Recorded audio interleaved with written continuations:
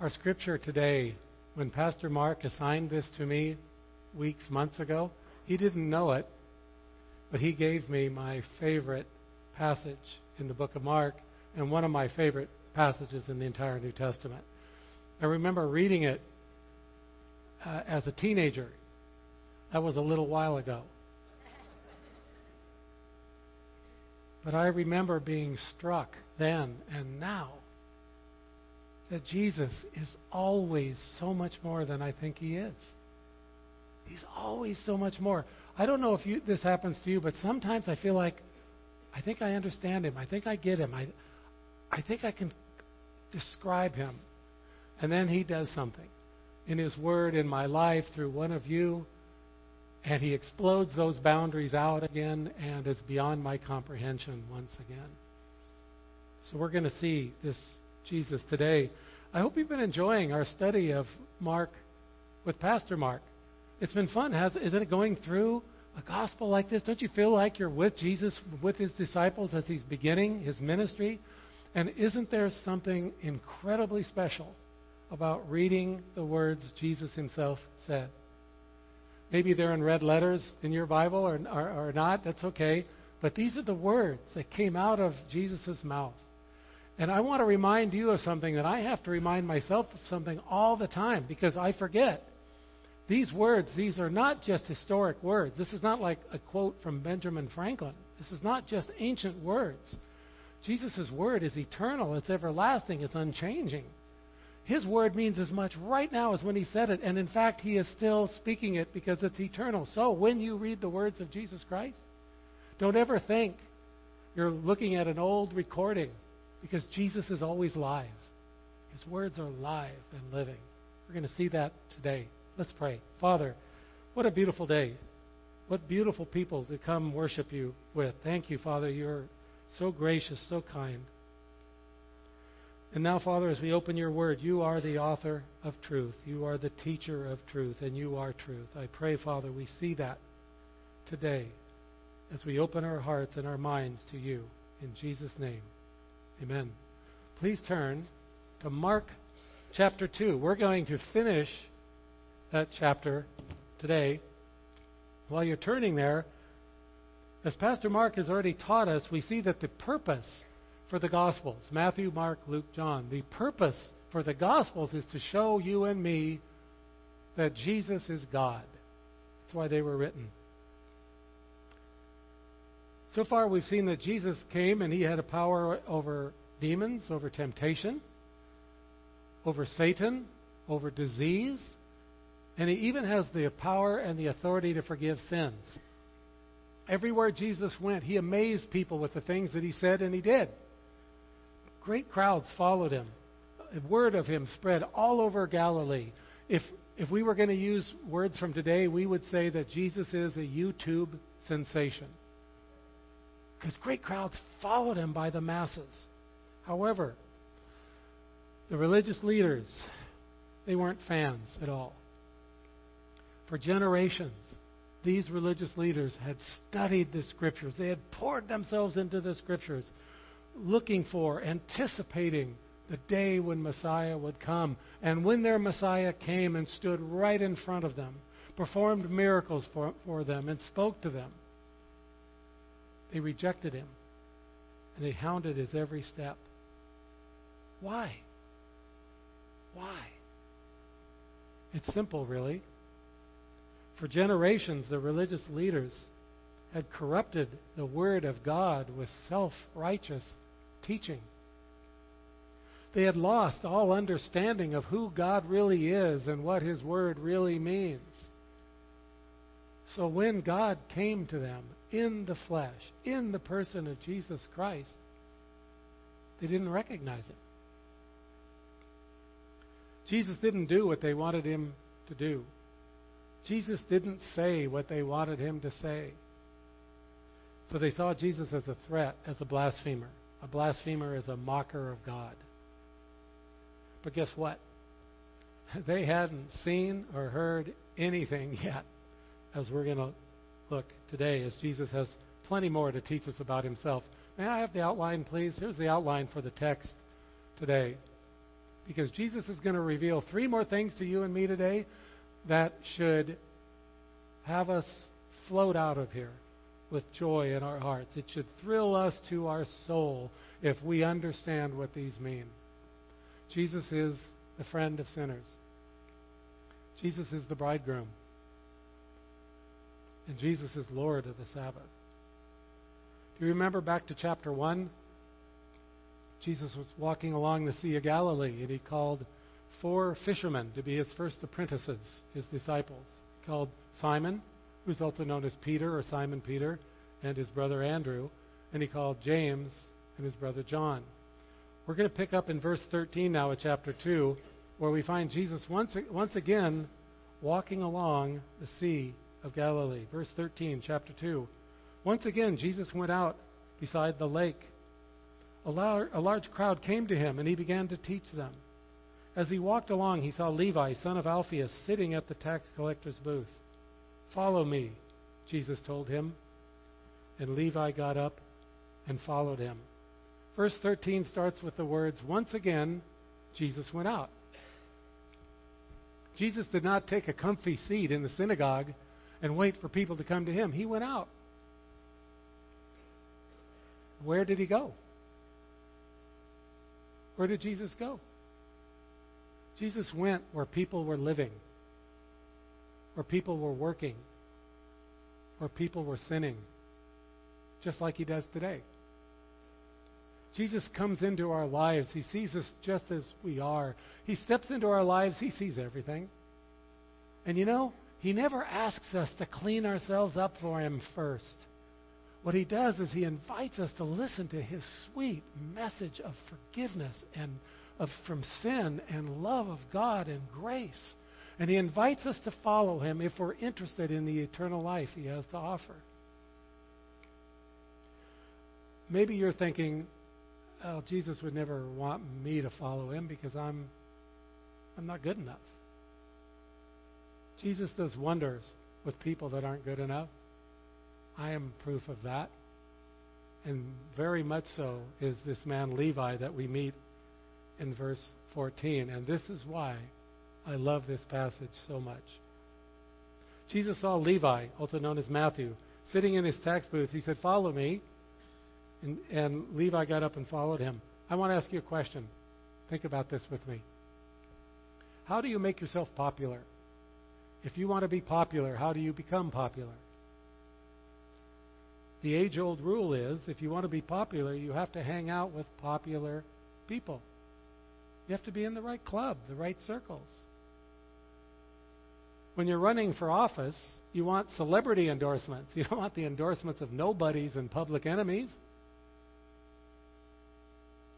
Look what Jesus did. He first handpicked 4 common, uneducated, probably smelly fishermen. And for his next selection, Levi, Matthew, a tax collector.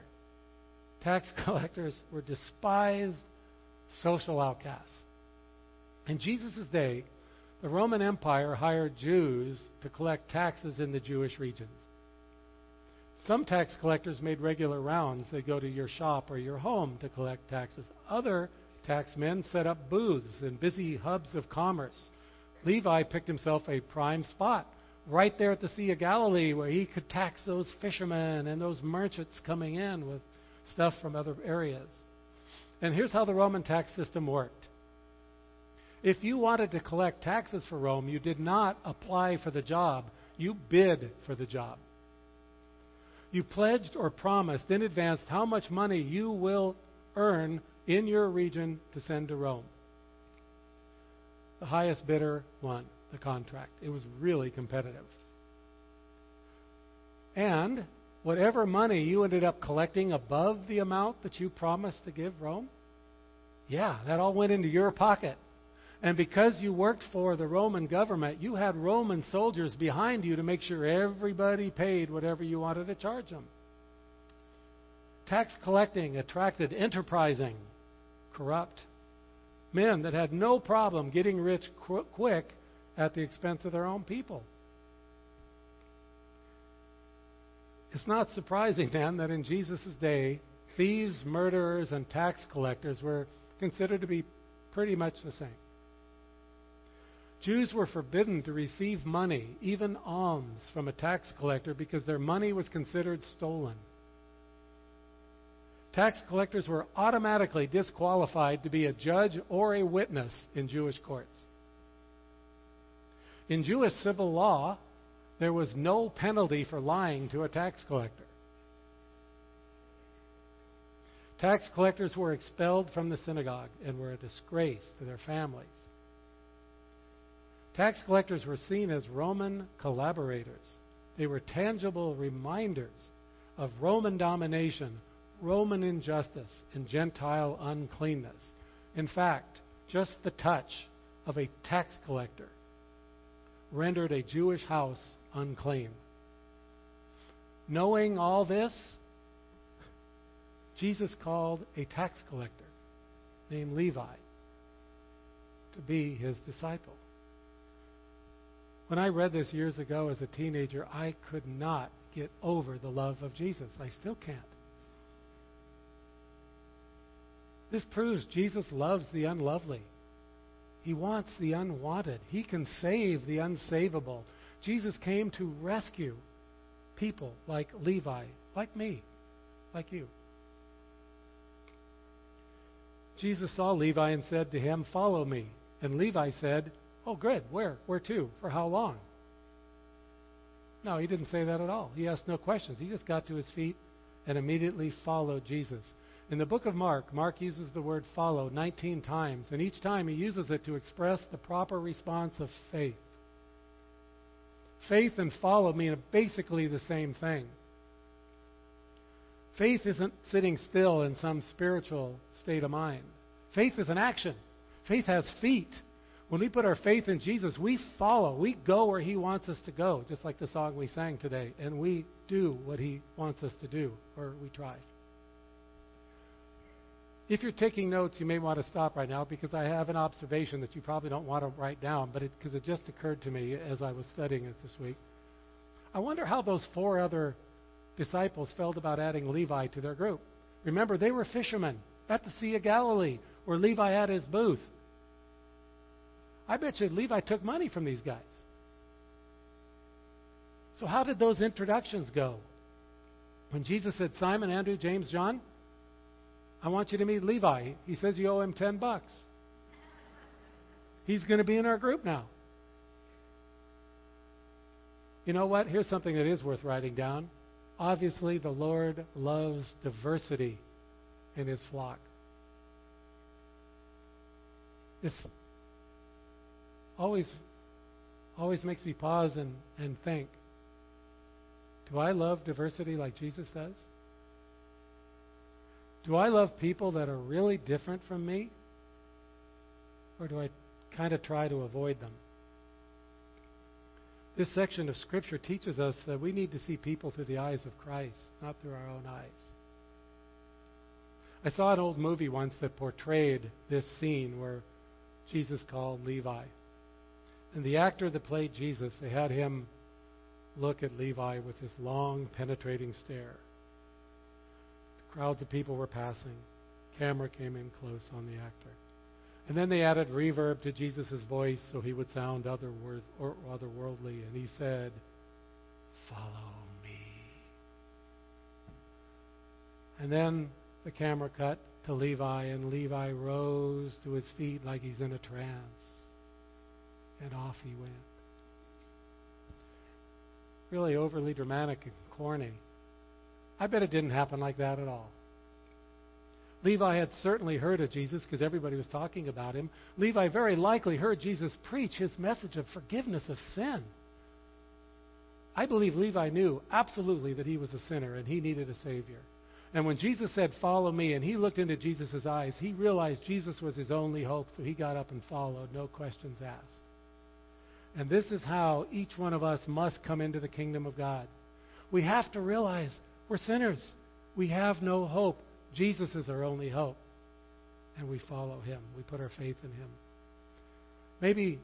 Maybe someone here today is like Levi. You've heard of Jesus. but you've never followed him. You've never put your faith in him. You're still in your tax booth. You're still in that life that you know is getting you nowhere. Jesus is inviting you right now. Step out of that booth. Step out of that rut and follow him, like Levi did. What happens when we follow Jesus? Well, Levi, Matthew, went on to write the book of Matthew, first book of the New Testament. How many souls have been blessed and saved because what this former despised tax collector wrote, because he had been transformed by the love of Christ. When we follow Jesus, we have no idea where the adventure is going to take us. Levi was just looking for forgiveness, but God had bigger plans for Levi, just like God has plans for you and for me. I would dearly love to spend more time here, but we need to move on. So let's look at verse 15 to 17. While Jesus was having dinner at Levi's house, many tax collectors and sinners were eating with him and his disciples, for there were many who followed him. When the teachers of the law, who were Pharisees, saw him eating with the sinners and tax collectors, they asked his disciples, "Why does he eat with tax collectors and sinners?" On hearing this, Jesus said to them, "It is not the healthy who need a doctor, but the sick. I have not come to call the righteous, but sinners." Levi gave this great banquet in Jesus' honor. Wow, he wasted no time inviting his friends to meet the Lord. And from the description, it looks like every stinking tax collector in town showed up. The religious leaders, they stood outside. They were disgusted. How dare Jesus be a friend of sinners? Aren't we glad Jesus is our friend? He is the friend of people that do things they shouldn't do. He is the friend of people who commit sin. He's the friend of you and me. There's no indication in Scripture whatsoever that Jesus lectured or rebuked anybody at that dinner party. If he had, the religious leaders outside would have been much, much more approving. But Jesus didn't come into that house, into that dinner party to rebuke them. He came to save them.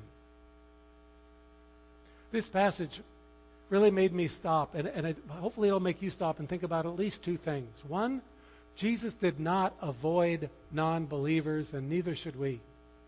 And two, when we're with people that don't know Jesus, we don't need to lecture them.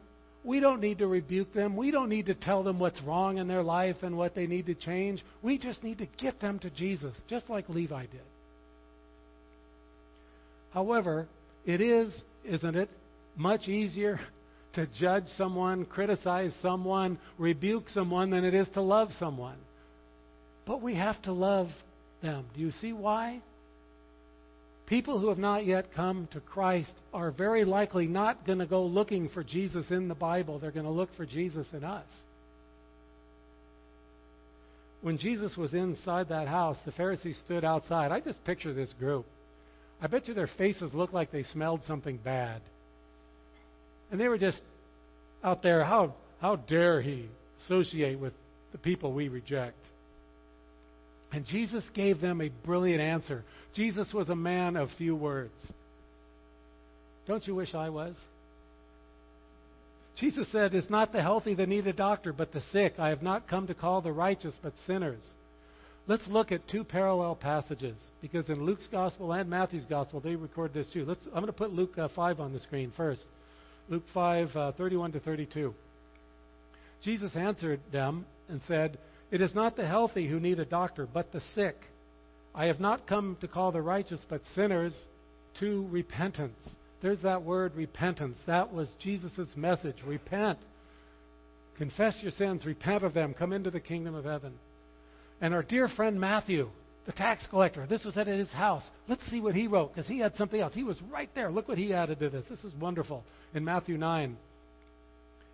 On hearing this, Jesus said, "It's not the healthy who need a doctor, but the sick." And then Matthew added this for us. Jesus said, "But go and learn what this means.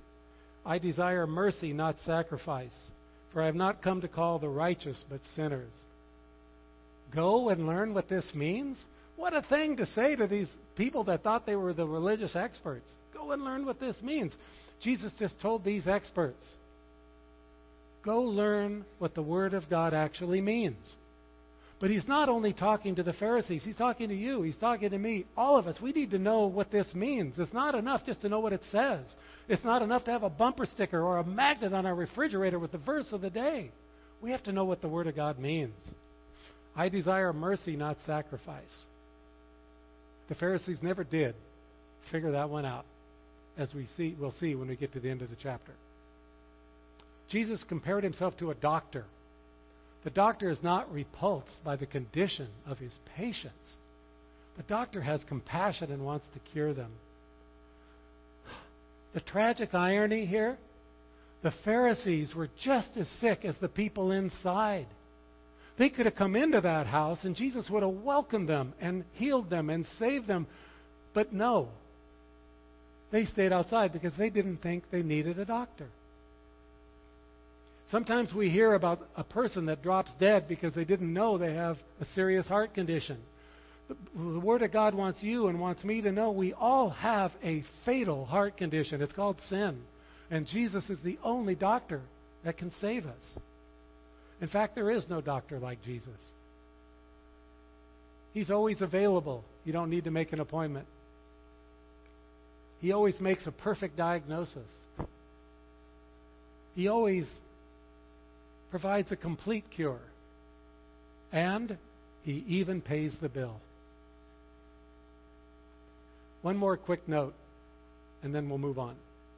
Some people are hesitant about wanting to come to Jesus because you don't want your life to become dull.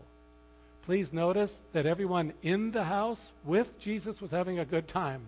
The only people that were not having a good time were the people outside looking in.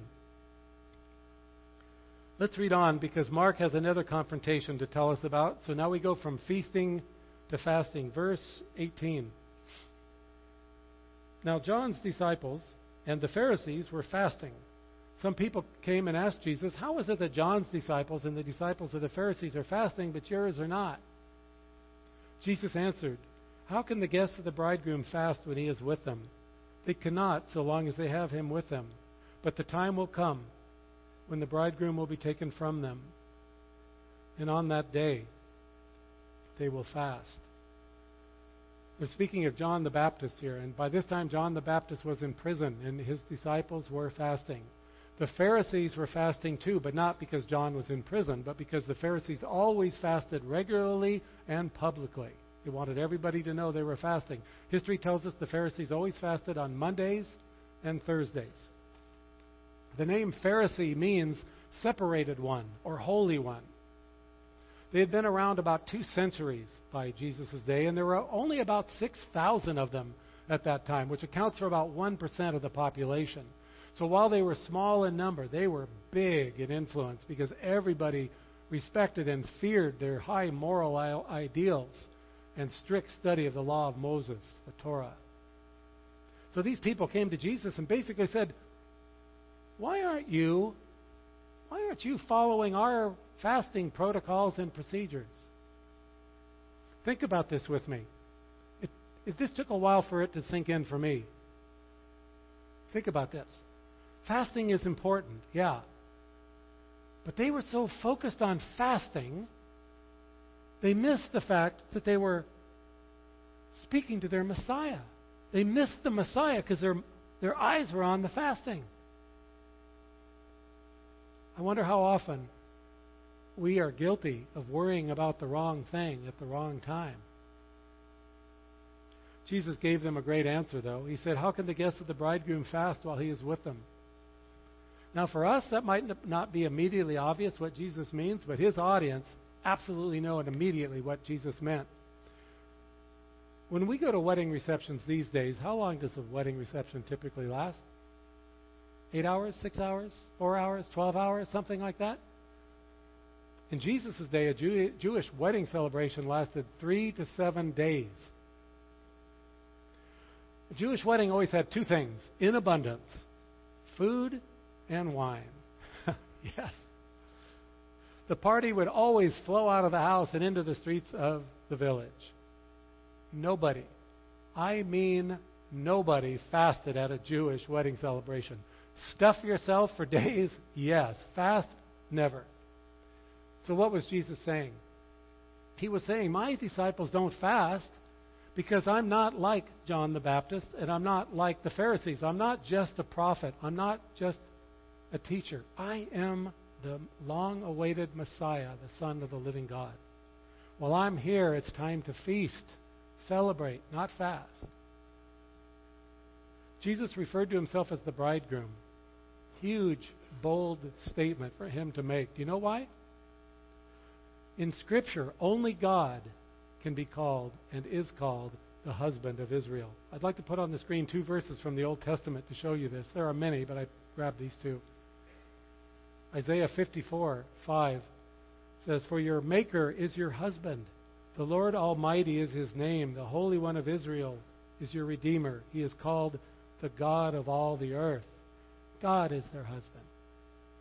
In Hosea 2:19, God speaking says, "I will betroth you to me forever. I will betroth you in righteousness and justice, in love and compassion." By identifying himself as the bridegroom, Jesus clearly identified himself as God.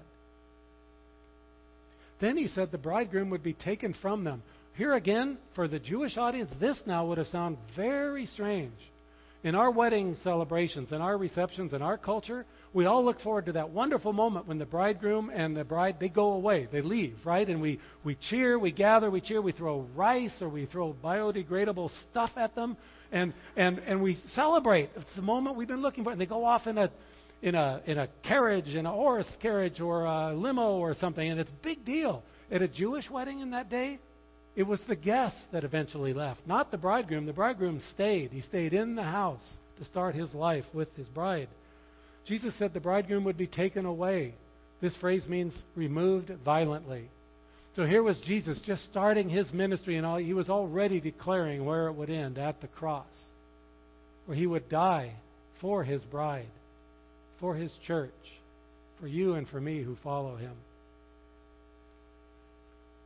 Then Jesus spoke 2 very short parables. The first parables in the book of Mark to help us understand more who he is. Let's look at verses 20 and 21. Jesus said, "No one sews a patch of unshrunk cloth on an old garment.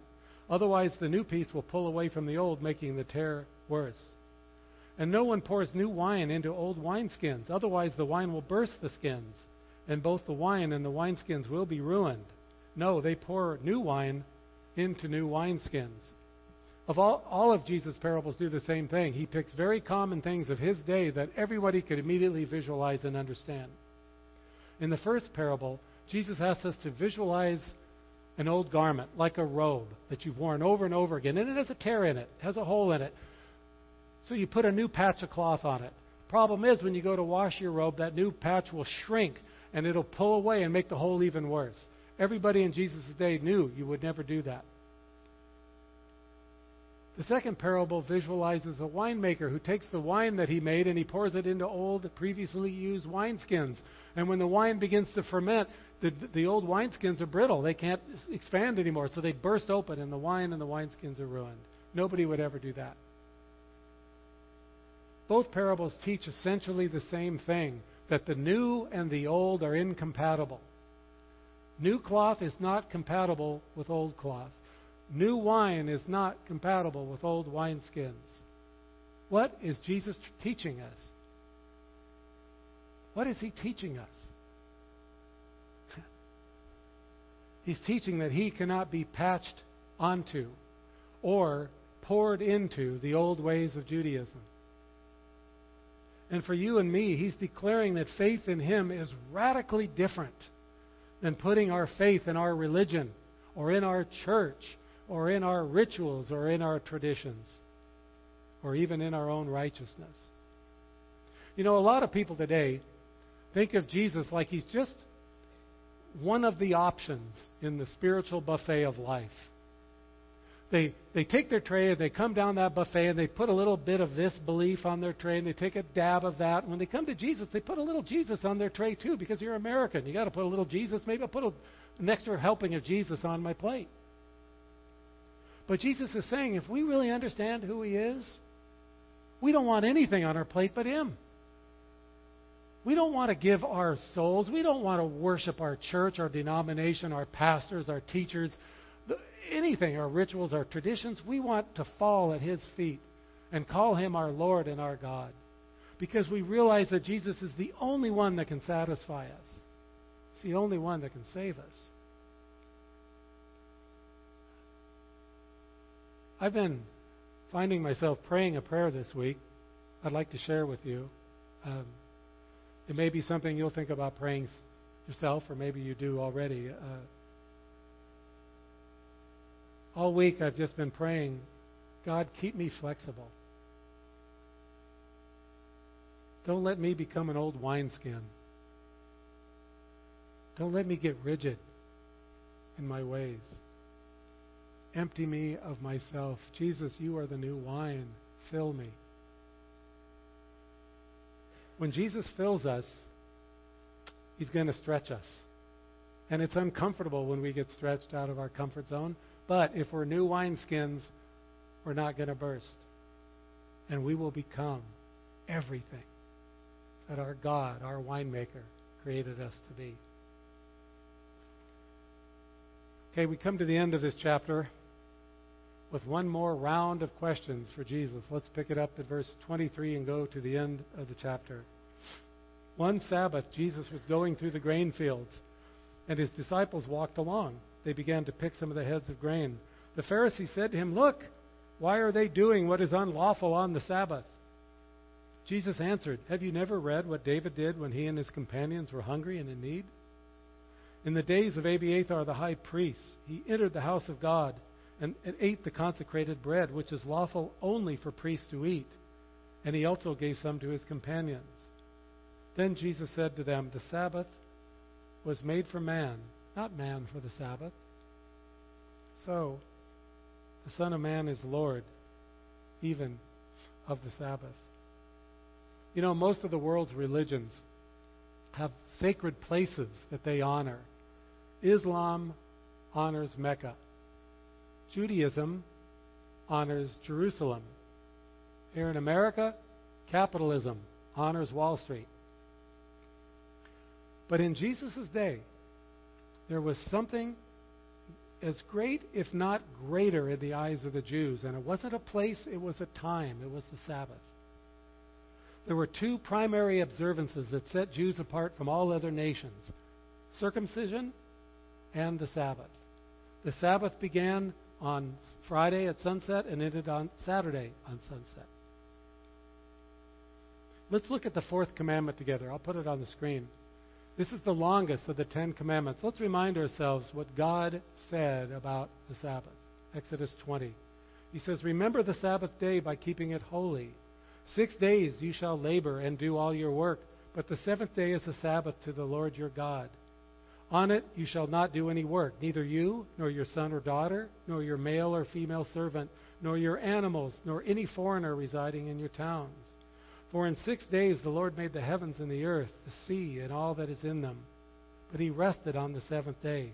Therefore the Lord blessed the Sabbath day and made it holy." Ironically, the Pharisees took God's command to rest, and they worked their tails off to write an endless list of all the things that were legal and illegal to do on the Sabbath. For example, Pharisees declared that on the Sabbath you could not carry any kind of load because that is considered work. Therefore, on the Sabbath, parents, you were not allowed to carry your children. And if one of your animals fell into a pit, you were not allowed to lift the animal out of the pit, had to stay there for the Sabbath. Women, on the Sabbath, you were not allowed to wear any jewelry that weighed more than a dried fig. Anything heavier would be considered carrying a load. I have no idea how they came up with the dried fig calculation. You were not allowed to carry anything in your hands or across your chest or on your shoulders. But they would allow you to carry something with the back of your hand or with your foot. Maybe that's how soccer got invented. I don't know. But you can see the rules are somewhat arbitrary. You were not, men, you were not allowed to tie or untie a knot in a rope. But women, you were allowed to tie or untie a knot in your girdle. I'm not going to say any more about that one. You were not allowed to bathe on the Sabbath. You know why? Because any water that fell off of you would be considered washing the floor.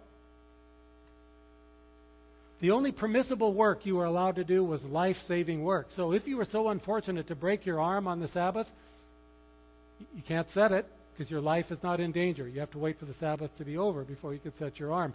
If a building fell down on a Sabbath, you were allowed to go in there and move just enough rubble to see if there are any victims in there. If they're alive, you could bring them out. If they're dead, you have to leave the corpses there until after the Sabbath. So the Pharisees were the authors and the enforcers of these rules that they added to God's Word. So in the grain field, Jesus and his disciples might have violated a total of three Sabbath rules the Pharisees wrote. First, according to the Pharisees, if you roll wheat in your hand to separate it from the chaff, that is considered sifting. That is illegal on the Sabbath. If you rub the heads of grain, that is considered threshing. That is illegal. If you throw it up in the air to separate the chaff in the wind, that is winnowing. That is illegal. So they asked Jesus, why are you and your disciples doing what is unlawful on the Sabbath? Unlawful according to who? We read what God said about the Sabbath. He made no such restrictions. The only law being broken was the law the Pharisees wrote. Huge warning for you and for me. Like the Pharisees, we must never put our traditions equal to or superior to the Word of God. Once again, Jesus challenged their understanding of what Scripture means. He said to them, have you never read what David did when he and his companions were hungry and in need? In the days of Abiathar the high priest, he entered the house of God and ate the consecrated bread, which is lawful only for the priest to eat. We're not going to turn here today, but the passage is from 1 Samuel 21, if you want to write that down. 1 Samuel 21, it's at a time when David was on the run from King Saul. King Saul wanted to kill him. So David and his men arrived in the city of Nob, and Nob is where the tabernacle was, and they asked for food, but the only food they had was consecrated bread. Consecrated bread was placed on the altar each Sabbath, and it was only allowed for the priest to eat those loaves of bread. You read that in Leviticus 24. But the priest could see that David and his men were in desperate need. They were starving. So the priest showed mercy by giving them the consecrated bread. What is Jesus' point? Why did he bring this up? He wanted us to understand God did not condemn the priest for giving them the consecrated bread, and God did not condemn David for eating it. The rule is, in the eyes of God, mercy trumps ritual every time. Look what our dear friend, remember Levi, let's not forget him, Matthew, let's look what he wrote about this incident, because he was there. I'm going to bring it on the screen again, Matthew 12, 6-7. Because Matthew added these wonderful words from Jesus. Jesus said, I tell you, something greater than the temple is here. If you had known what these words mean, I desire mercy, not sacrifice, you would not have condemned the innocent. Remember when Jesus was at Levi's house and he asked the Pharisees to go learn what it means? Still went right over their head. They never got it. Here's Hosea 6:6. I want to put this on the screen for you. This is the verse that Jesus quoted to the Pharisees. Hosea 6:6.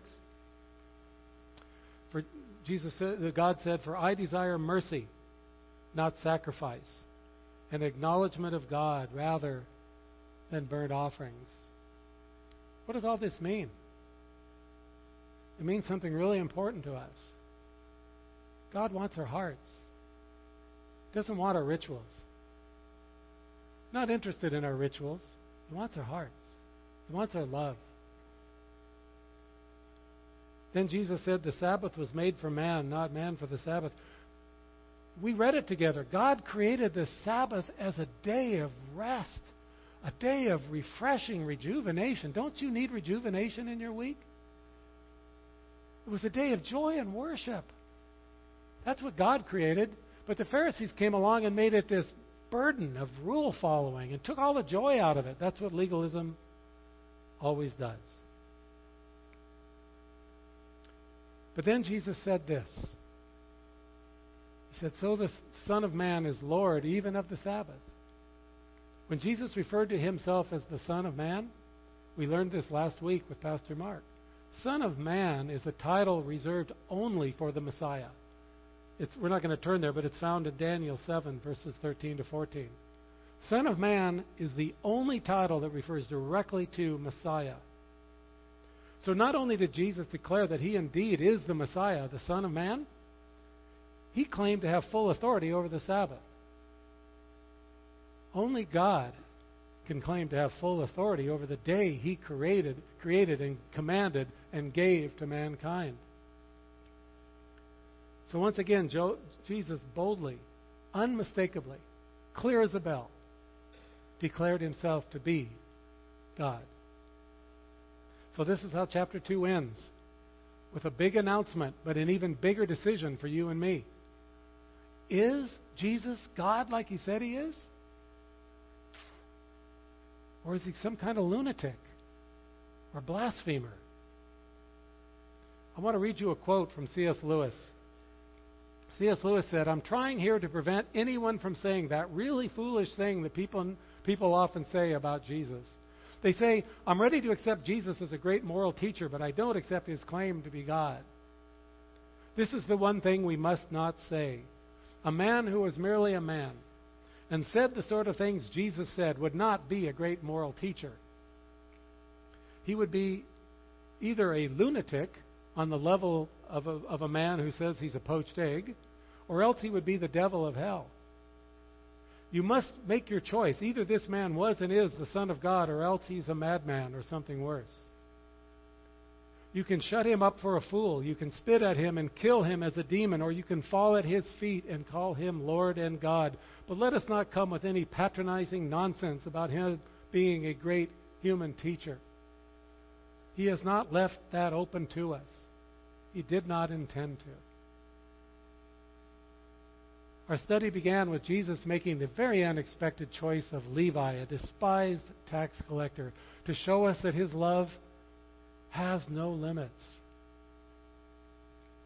And it ends with Jesus declaring his lordship, his deity, to show us that his power and authority has no boundaries. This is our friend. This is our friend of sinners.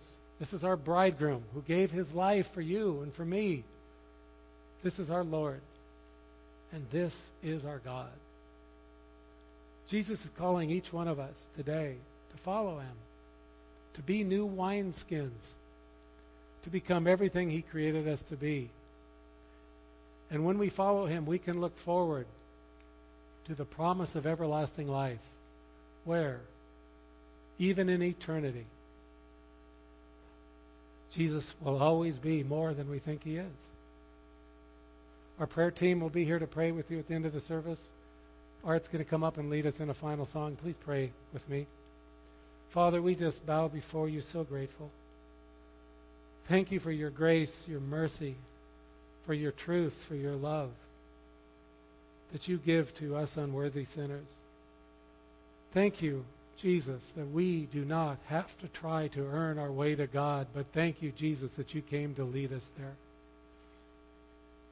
Please help us take the gentleness and compassion, the mercy and tenderness that flows from your heart, and let us share it with everyone that you bring into our lives this week and for the rest of our lives. Make us new wineskins that you can fill to the brim. May we all hear your voice. May we all follow you from this day forward. Jesus, thank you that you are always so much more than we think you are. It's in your name we pray. Amen.